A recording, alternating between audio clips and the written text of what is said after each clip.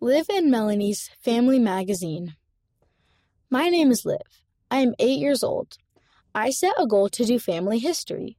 My mom thought I should make my family stories into a magazine. My younger sister Melanie and I loved the idea. We got to work right away. For our July issue, we interviewed family members whose birthdays are in July. Here are some of the questions. Number 1. What has been your favorite and least favorite birthday gift? Number 2. What is your favorite birthday cake flavor? Number 3.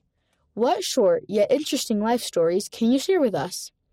Then we worked on the August issue. The theme was Father's Day.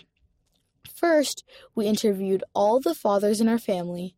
We asked what Father's Day gift they would want most. Then we interviewed 4 sons in the extended family and asked them to share stories about their dads.